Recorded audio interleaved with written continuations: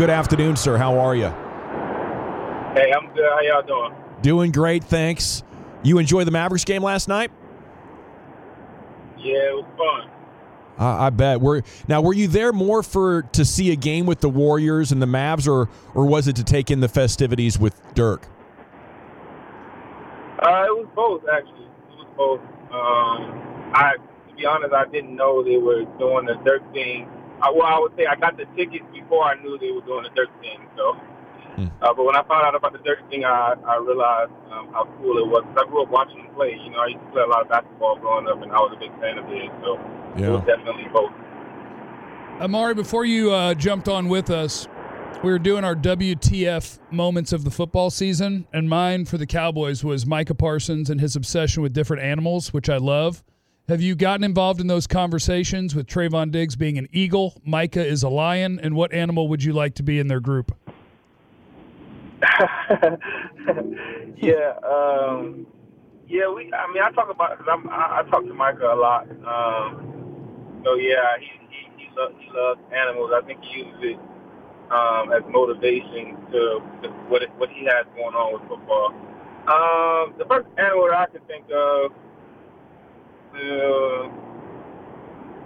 don't know. I read this book called The Maltese Falcon one time. Oh yeah, I thought it was cool. So I would want to be a Maltese Falcon.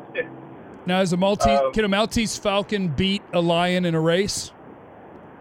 Oh yeah, Falcons are really fast. So yeah. What was special about the Maltese Falcon compared to others? Well, to be honest, I don't know. Compared to other Falcons? Yeah. I don't know. The book wasn't actually about a bird. It was about a statue. Like this, oh, I see. Exactly. Yeah. Exactly. It was a mystery novel. Yeah. Okay. But I just know Falcons are real fast, and once they see their prey, they attack at full speed, up to 200 miles an hour. So the speed aspect, I would say, and then they obviously flying. So that would be cool. I don't know. That's the first bird I think of other than the eagle, just because I read that book. Are there any animals that you're afraid of? Because if I saw a bird dive bombing at 20 miles an hour, I'd be terrified. 200 just sounds like that's not okay. Any animals I'm afraid of? Yeah. Nah, I can't think of any. Like there's a badger in your backyard. You walk in the backyard, and here comes a badger running at you. How are you feeling? I mean, listen, if I see a bear in my backyard, I'm not running towards it. But I'm not running towards it. But it's like, I guess I don't like that scared word. Yeah. Okay, I like it. See, Amari's far more educated as a reader than me. I had to see the movie, Amari, the Maltese Falcon. Humphrey Bogart was in that movie way back in the day, and you're right. It's an excellent, excellent book and an excellent movie. Hey, but I was going to ask you, okay, you're sitting courtside last night.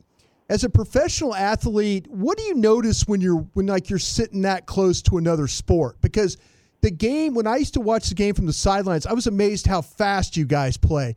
What is there something like when you're sitting that close to another sport that you kind of take in, that you like to be a part of?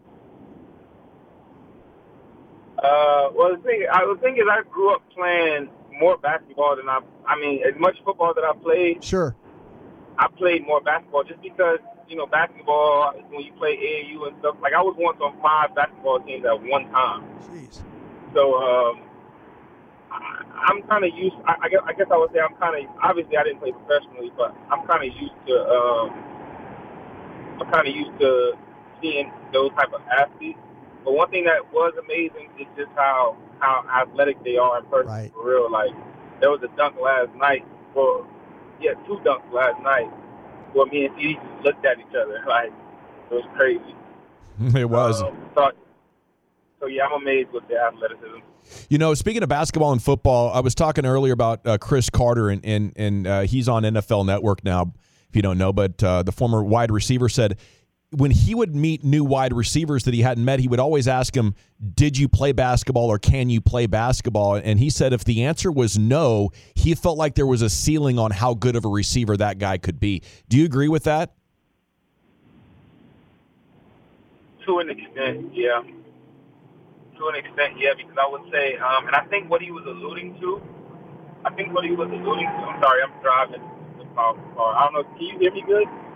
Yeah, we got you pretty good. Sounded like somebody was revving their engine next to you. You need to get in a race real quick? Nah, none of that. But I think what he was alluding to, when I was playing basketball, I think basketball is what helped me with high pointing of football. Just because you go up for the rebound all the time, and if you don't time the ball right, and if you don't high point that ball, you ain't gonna come up with that rebound. Somebody else will get it. So in football, it's the same thing. Like when you high point a deep ball, you don't time it right and high point it, you give the DB a chance to go up and get it. So I think that's part of what he was talking about. Right on. Appreciate that. So yeah. No, you're good. Hey, if you don't mind me asking, Amari, there is a lot of talk about it. I think people would love to have your answer on, how do you look at the potential risk of being in a big crowd and possibly testing positive with the playoffs approaching? Well, I just think there's risk all across the board. Like I think, even if I stay home, I don't live by myself. So like, I have people who stay with me who have to go out to jobs and stuff like that. So I just another book to allude to another book, The Tipping Point, right? It talks about how how things spread and it has like diseases and stuff and viruses and stuff in there. Like you can stay at home, but if you stay with somebody else, obviously they go out to their job or drop kids off to school or whatever. And just by them doing that, they're coming into contact with probably over 1 million people just because it's the person they come into contact with goes into contact with a whole bunch of other people and so forth and so on. So like, I don't know. I just try to, when I do go somewhere, I was pictured not wearing a mask, but because I was eating and drinking, like, I don't know how to do that with a mask on. So I just think there's risk all across the board. I don't feel like anybody is staying home. You know what I mean? Like, am I supposed to just sit in the house all day?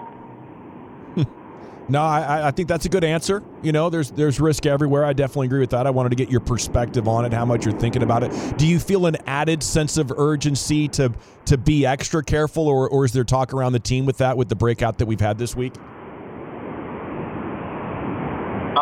Well, to be honest, I don't.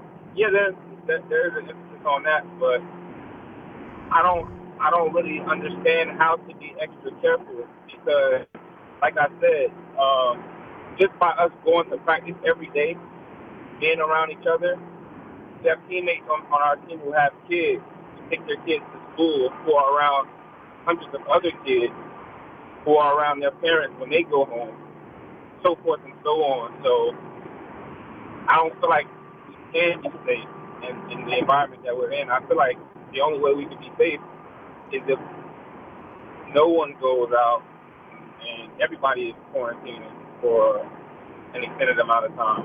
But the environment that we're in, where we have to go to practice and see each other and we have to be around our families, there's not really any safety in that, in my opinion. Maury, are we wearing you guys out with all the talk about the offense and the problems with the offense and stuff? It just seems like when you guys go up there and you're at the press conferences and stuff, you guys are doing your best to answer the questions, but are we overblowing this thing way too much, or is there some legitimate concern there? With the offense? Yes, sir. Well, I think the thing about like sports, you're gonna get judged more harshly when people realize that you have potential. So I think people realize that we have potential to be a really good team when everything is all said and done, and they're judging us based off of that. So I would say based off of that, there's always room for improvement. Amari, let me ask you another thing. Do you feel like the organization has your back as a player? I don't see a reason why they wouldn't. Okay, I just wonder because there's all these different conversations.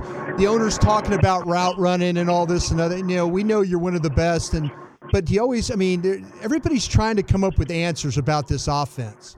So I just didn't know if you felt like, you know, I mean, you've kind of talked about, hey, I feel like it can help. You know, do you feel like they have your back in that way, that with what you're asking them to do? Yeah, like I said earlier in the week in another interview, like, you know, there are definitely some opportunities in there for me to get going this week, and hopefully I can take advantage of those opportunities. Appreciate your time as always, Amari. Best of luck here against the Eagles, and then we can't wait to talk to you next week with the playoffs coming up, man. So have a great weekend. Give them hell, and we'll be pulling for you.